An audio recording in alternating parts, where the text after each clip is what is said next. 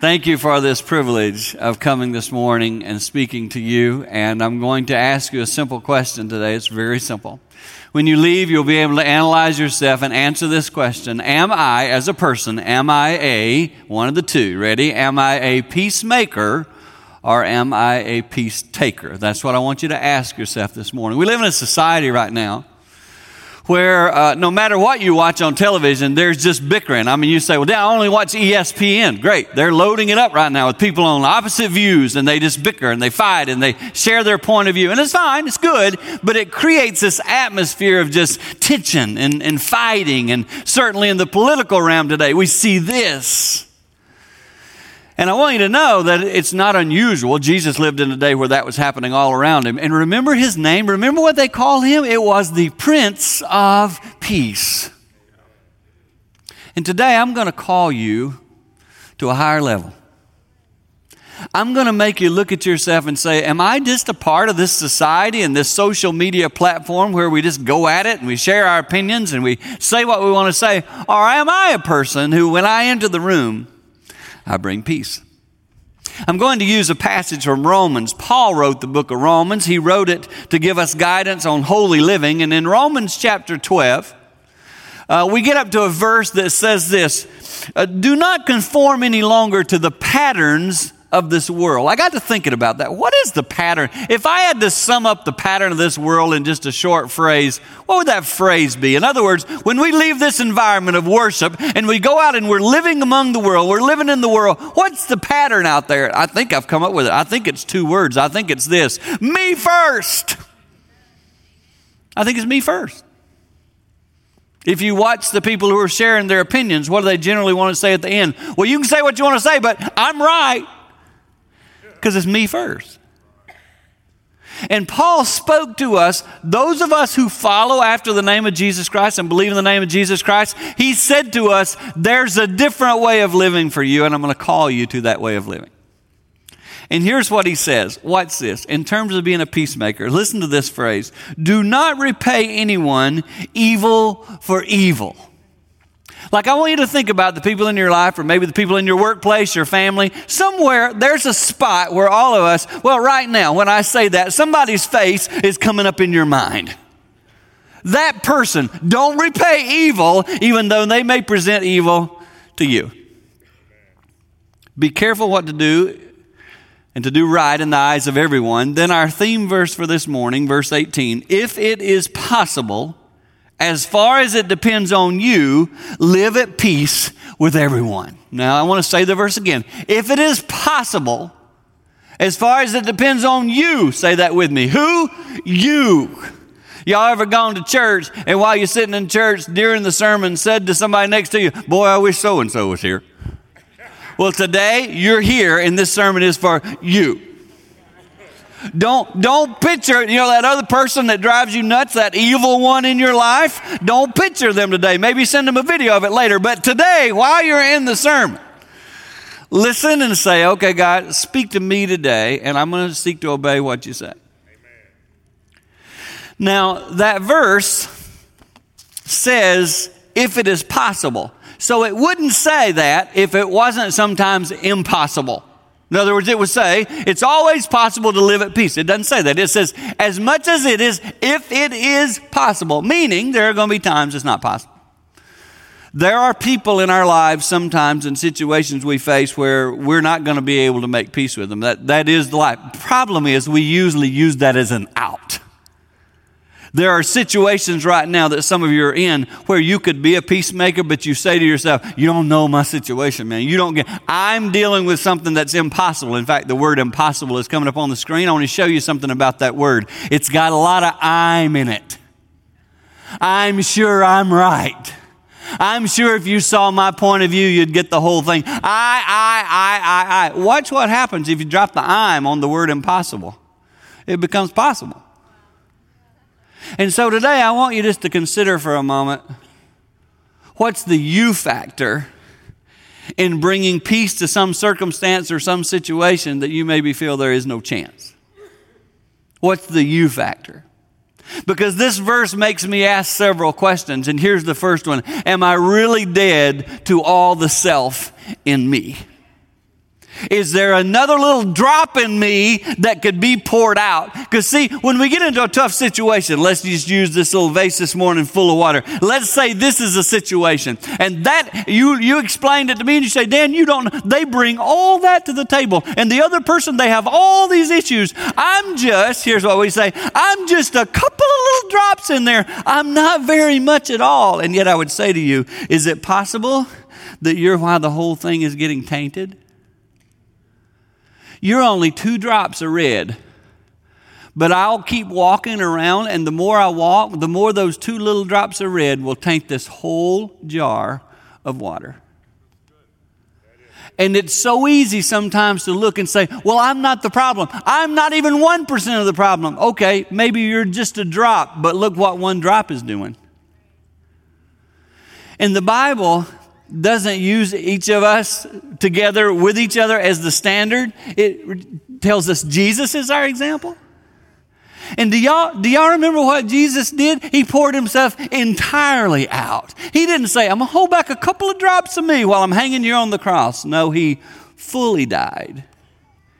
He fully surrendered.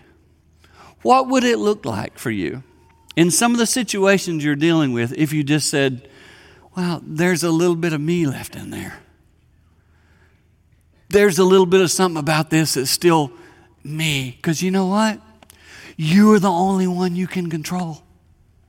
You are the only one who can make a decision about your life. It's up to you to decide, I will pour all my drops out. And you go, but that's hard. That's correct. There's only one guy that did it, Jesus, and we sing about him every weekend.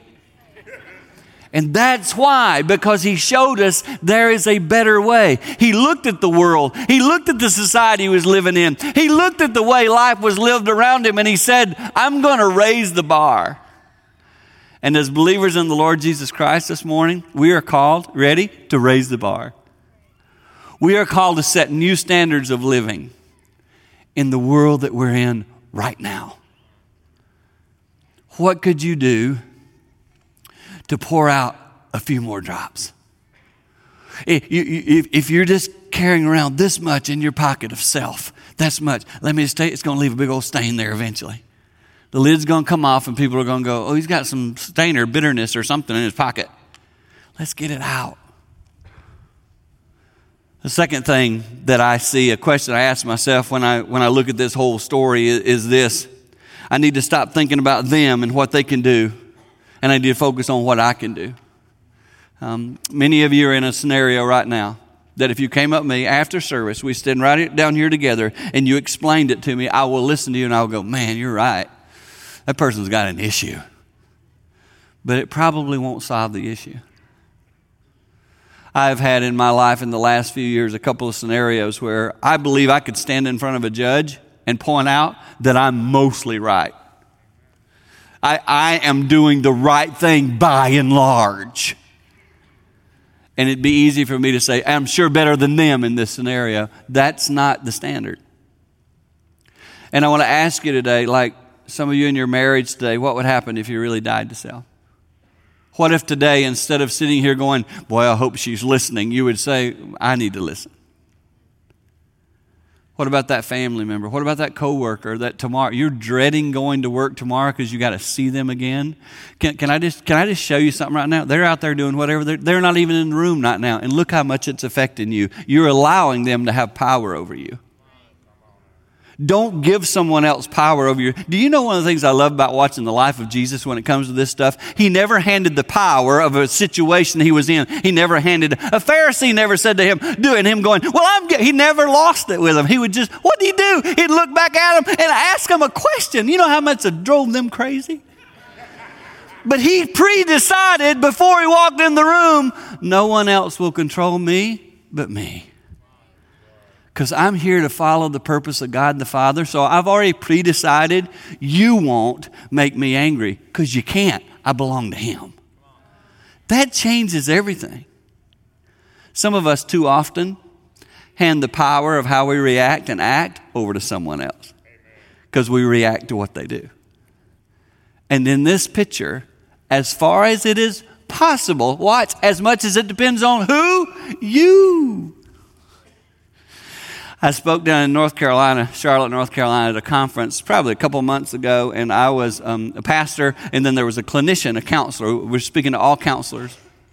So I stood up and I gave a sermon, and then after me, there was a counselor came up and just gave some counseling advice to all these counselors in the room, and he told the following story, and it's so good.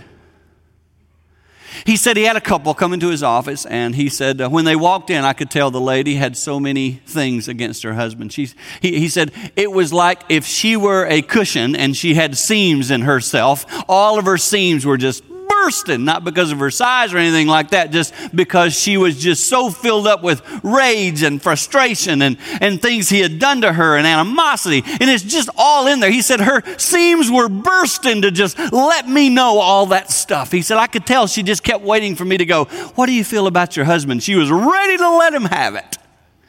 And he said, we're in the first session and I really don't want to get into that kind of stuff, so I just didn't go there. He said, I never asked them what they felt about each other. He said, instead, at the end of the session, I took a legal pad. He said, I had one laying on my desk, and he said, I just picked up the legal pad. And at the end of our time together, that first session, I looked at the lady and I said to her, ma'am, I can tell you have a lot of issues and things that have happened that your husband's done to you.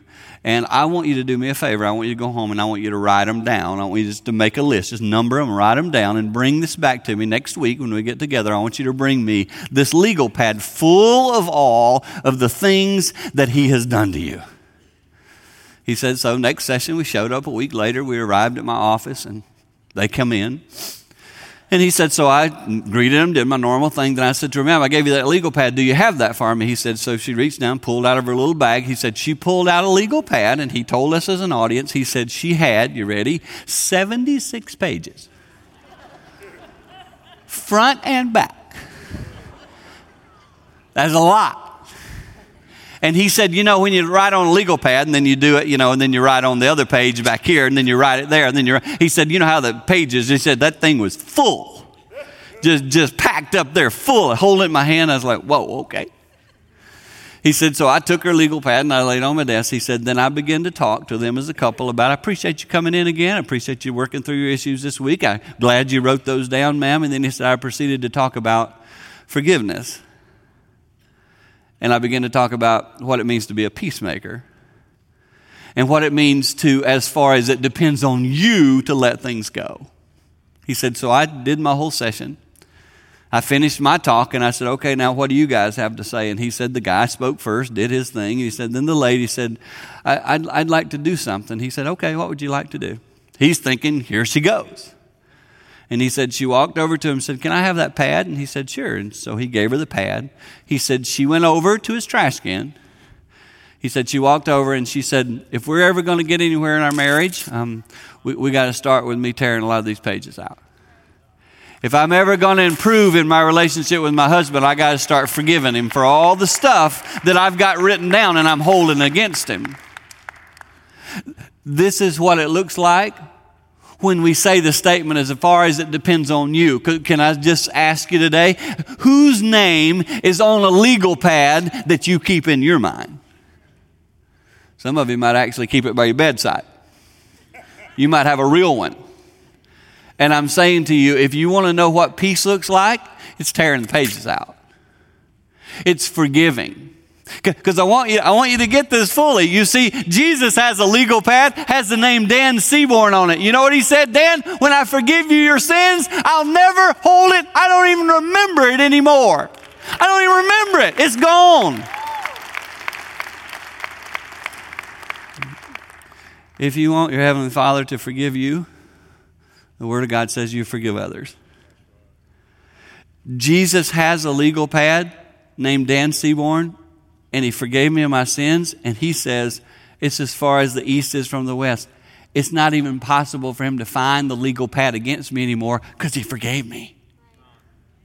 Some of you this morning, one of the reasons you don't bring peace into the scenarios you go into your life, with your children, with your family, wherever you are, you know why you don't have peace? Because you've never forgiven yourself. You've never believed your own legal pad can be free and blank. And Jesus said, I have come to forgive you of every sin you've ever committed, even the sins of your future. I have the grace to cover your sin. Jesus can cover all those sins. And if you want to bring peace to others, you find peace in your forgiveness from God the Father. That's where it starts. Hand your legal pad to Jesus today and say, I'm going to keep no more records of my own wrongs. I'm talking with a young lady right now who's used this phrase with me this week. I just don't feel I fully deserve that. Satan loves to go, what? Even in the scenario I'm in this morning, look down there, Dad. You can look down there, Dan. You can still see your old empty pages of sins. And look, Dan, look, don't you remember that sin? Don't you remember that sin? Satan loves to remember these sins. Jesus is the one who said, I remember them no more. Satan is a liar. He is the enemy. He likes to point out your old sins. When you're forgiven, you are forgiven. And today is a good day for you to accept that.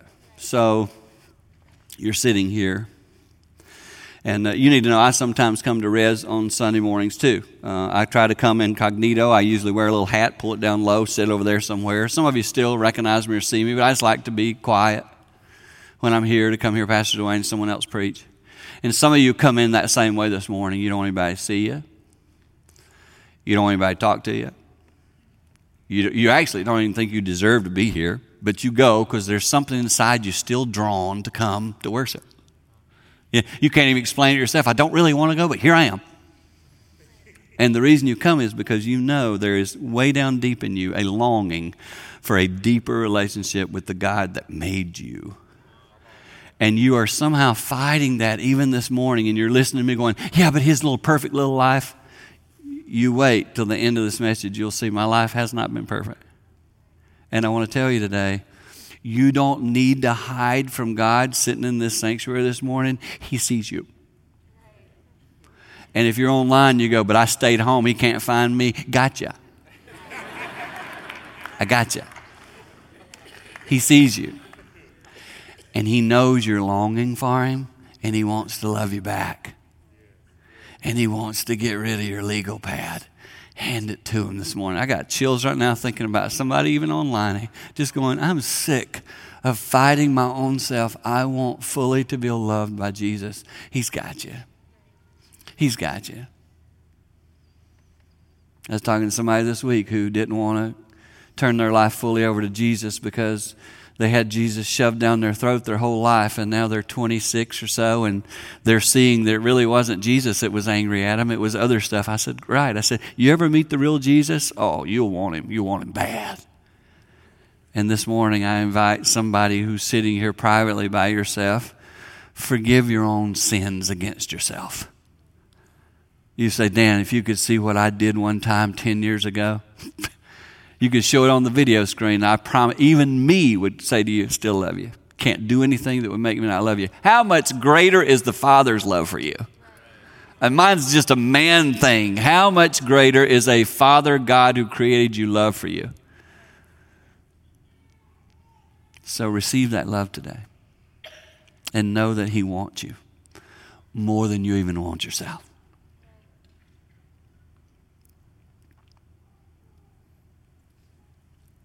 I pause there because I think I'm supposed to. Somebody's grappling with your own soul.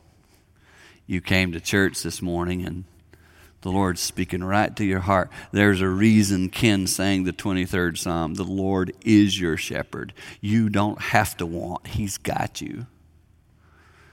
That's the song when I was a little boy. I'm going to tell you a story at the end of this message. That's the story. I would lay in bed at night and my brother would whisper the 23rd Psalm into my ear. That's always been my psalm of peace.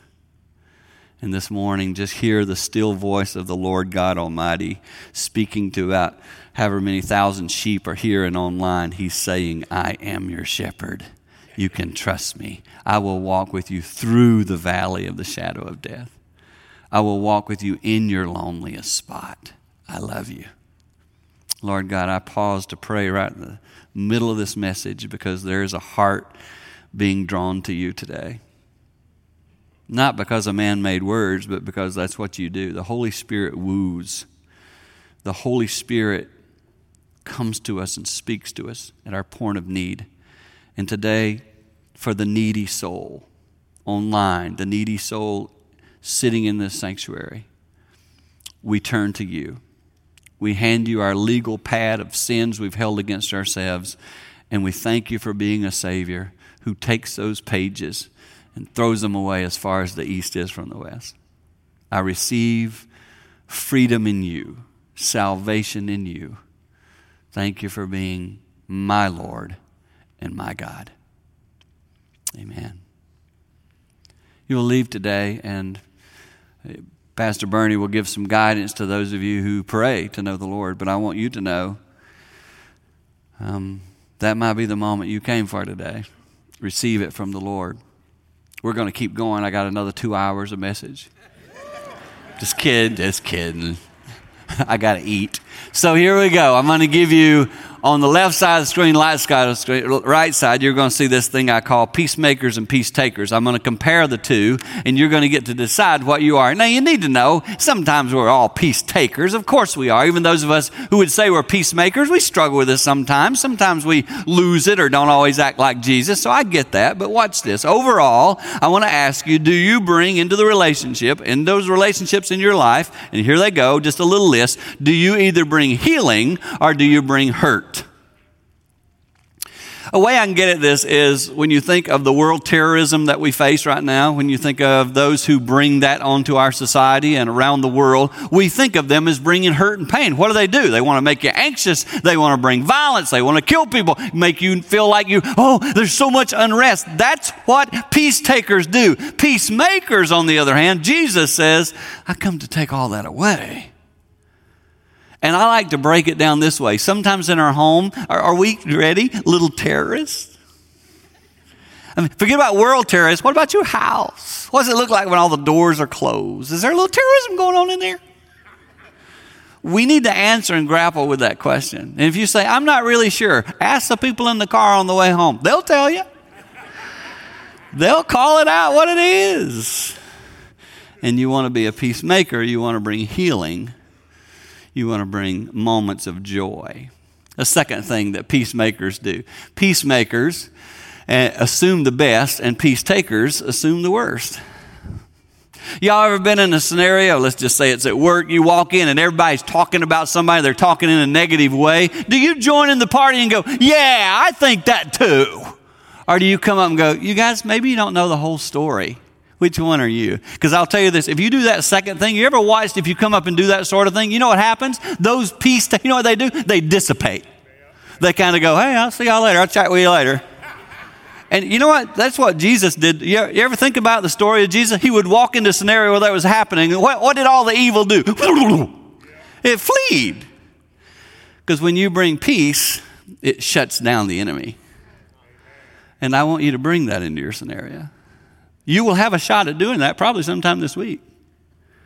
And I want you to understand, if we're going to be little Christ in our world, then we're going to bring that purpose into those moments of assuming the best about people and not always, just think about your mindset. Where do you go? Do you usually, when you see someone, even across the store at Meijer, and you see a behavior, does your mind go, ugh, or ah? What do? You're one or the other. And your little or ah tells you if you're a peacemaker or a peace taker. Third, peacemakers bring security, and peace takers create chaos.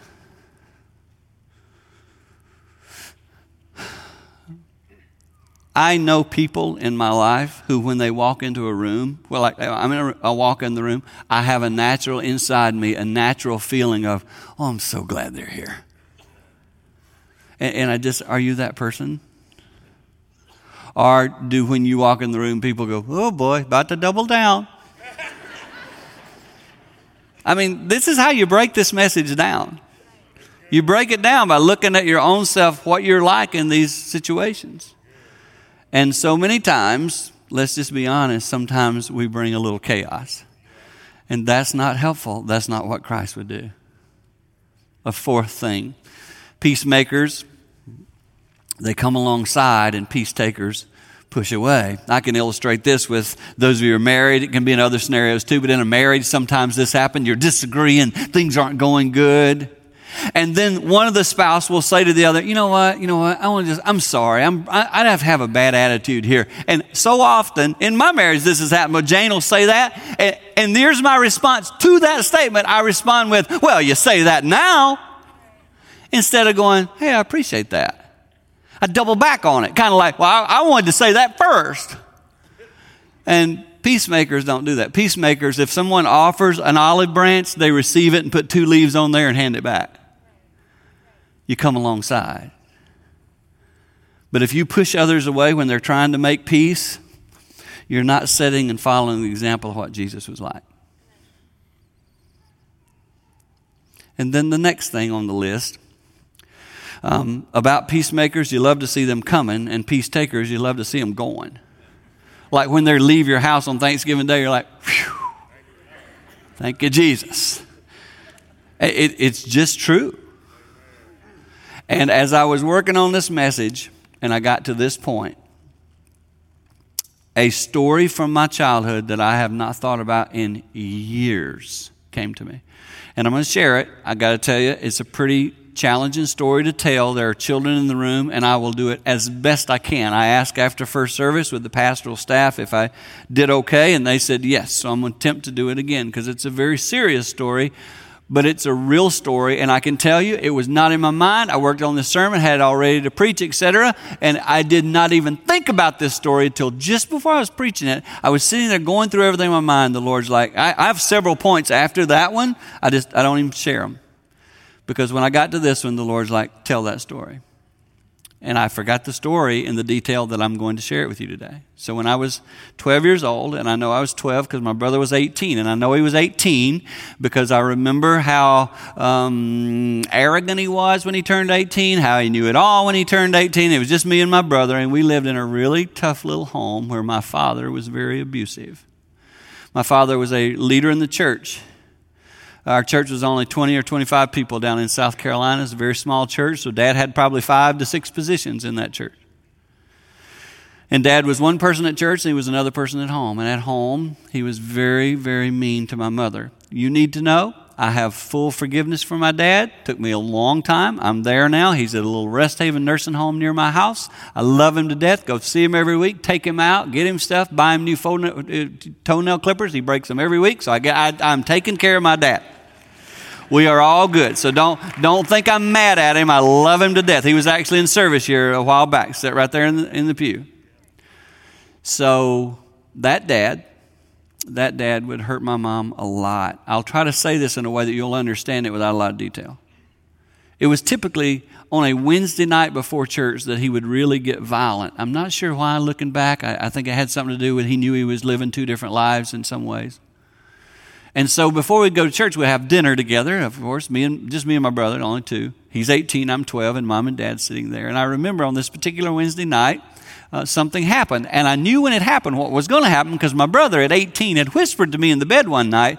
We had to whisper because Dad wouldn't let us close our bedroom door, and he was right next to us, and he wanted to hear what we had to say. And I remember my brother whispered in my ear, the next time Dad is violent with Mom, I'm going to take him out. That's what 18-year-olds do. That's why 18-year-olds join the army. Let's go take somebody out. That's just what they do. And so my brother said to me, I'm going to take him out. And I said, what do you mean? He said, well, the next time Dad hurts Mom, I'm going to get a baseball bat and I'm going to do some stuff. And I'm a 12-year-old laying in bed with him going, okay. I don't know what to say. I'm thinking if I say no to him, he might get the baseball bat on me. So I'm in, bro. I'm in. And so please, I also want to say, please don't judge me for this. Please don't say, Dan, you had those kind of violent, evil thoughts. Mm-hmm. I sure did, because I grew up in a really tough home, and I wanted out of it. And if my brother could help me get out of the abuse I was having to live through, and I watched my mom endure, yeah, I was ready. I'll get out. Shoot you, I'll get out. And so that Wednesday night, my dad stood up, and as he had done before, he got angry at Mom about something, and he did something to her so hard. And again, I'm trying to let you, because I'm not trying to sensationalize this story. I don't want to do that. I'm trying to make it simple. My dad did something to her, and the food flew out of her mouth really hard. And my brother stood up and said, That's it, last time. And I was like, oh boy, he wasn't kidding. And my brother said, I'm going to get a baseball bat, Dad. It's over. And so he left the house, went out the back door, and my dad yelled after him, you get a baseball bat, I'll get a shotgun. We'll see which one wins. And my dad did that too. And they met at the back door with my dad with a loaded 12-gauge shotgun and my brother with his bat. A fight ensued. My mom is screaming. She's holding me. I'm crying. And my dad broke my brother's hand with the gun, the butt of the gun. He turned it and he swung it, and he broke my brother's hand. My brother's hand is broke to this day because he refused to ever go to the doctor.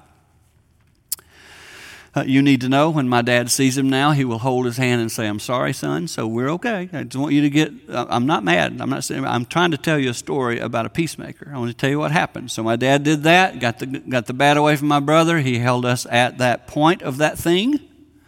And he took us outside and he said, sit on that swing. And we sat on that swing. I sat between my mother. My brother's holding his hand that's broken. And my mom is crying and wailing. And she's got her arm around me. And I'm thinking this is the end of my life. Because my dad said, if you move, things will happen. And I thought, okay, I've lived my last day. I was crying. I didn't know what to do. And then the Lord reminded me what happened next. My grandfather lived probably 200 yards from our house, not real far back, through the woods a little bit. And I remember my grandfather liked to hark and spit, like making noise, like he did all that all the time. And I'm telling y'all, all I know was I heard that coming. I'm sitting on that swing and I hear, and I'm going, my mom hated that sound, but not that day, not that day. That day it meant a peacemaker was headed our way. My grandfather was my Prince of Peace when I was a little boy. I say that lovingly because my grandpa is one of the reasons I'm preaching today.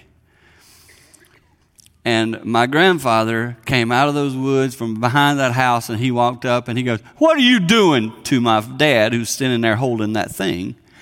And my brother said, what are you doing? My grandpa said, what are you doing? And walked over, took it away from my dad and said, get out of here. My dad left.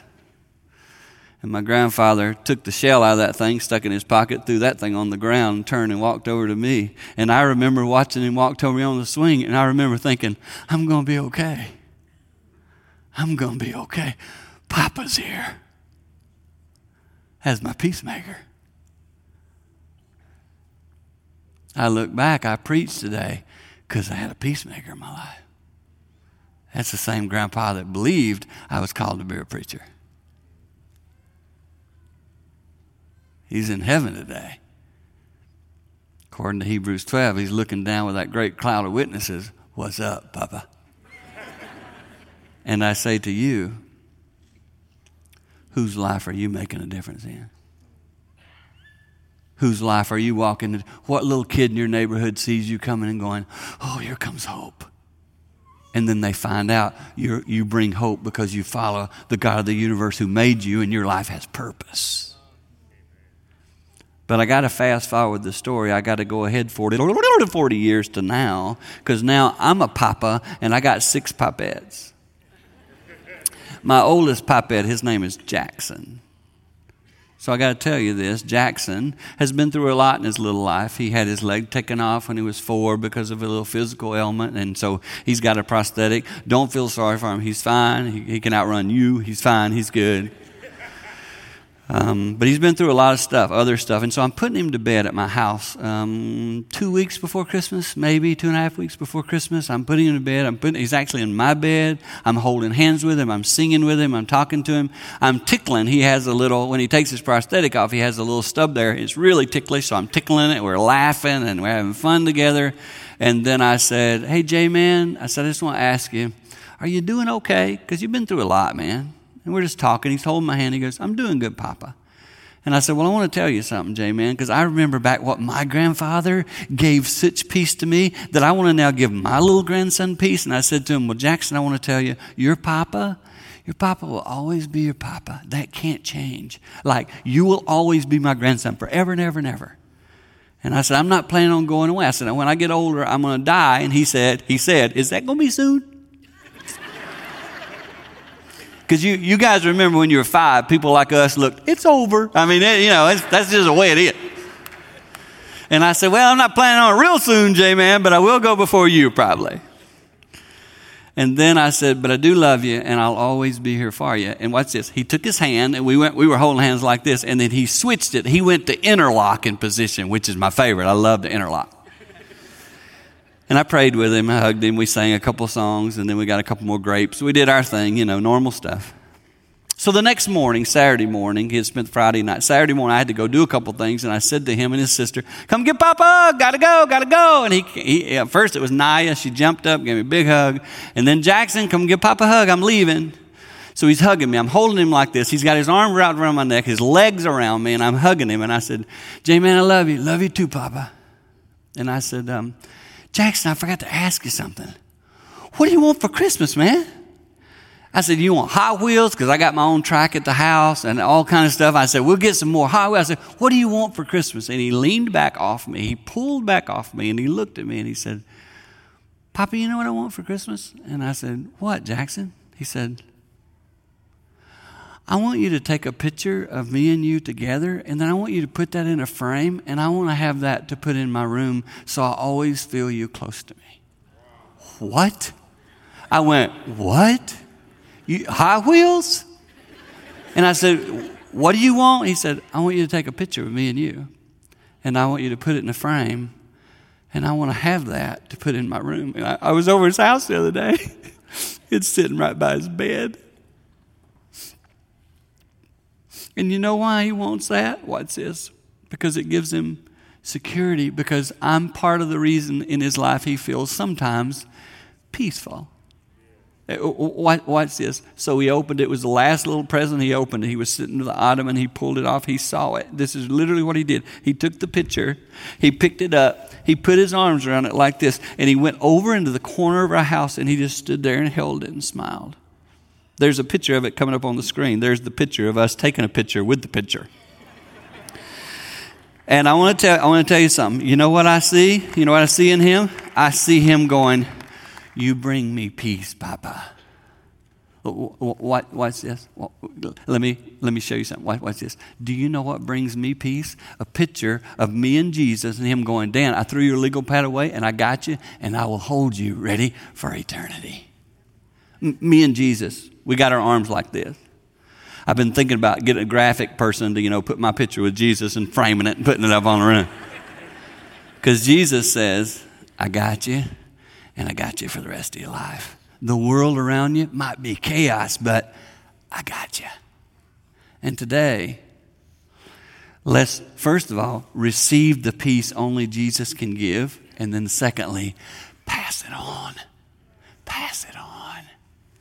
Let's go be peacemakers, not peace takers. Bless y'all. Thanks. See ya.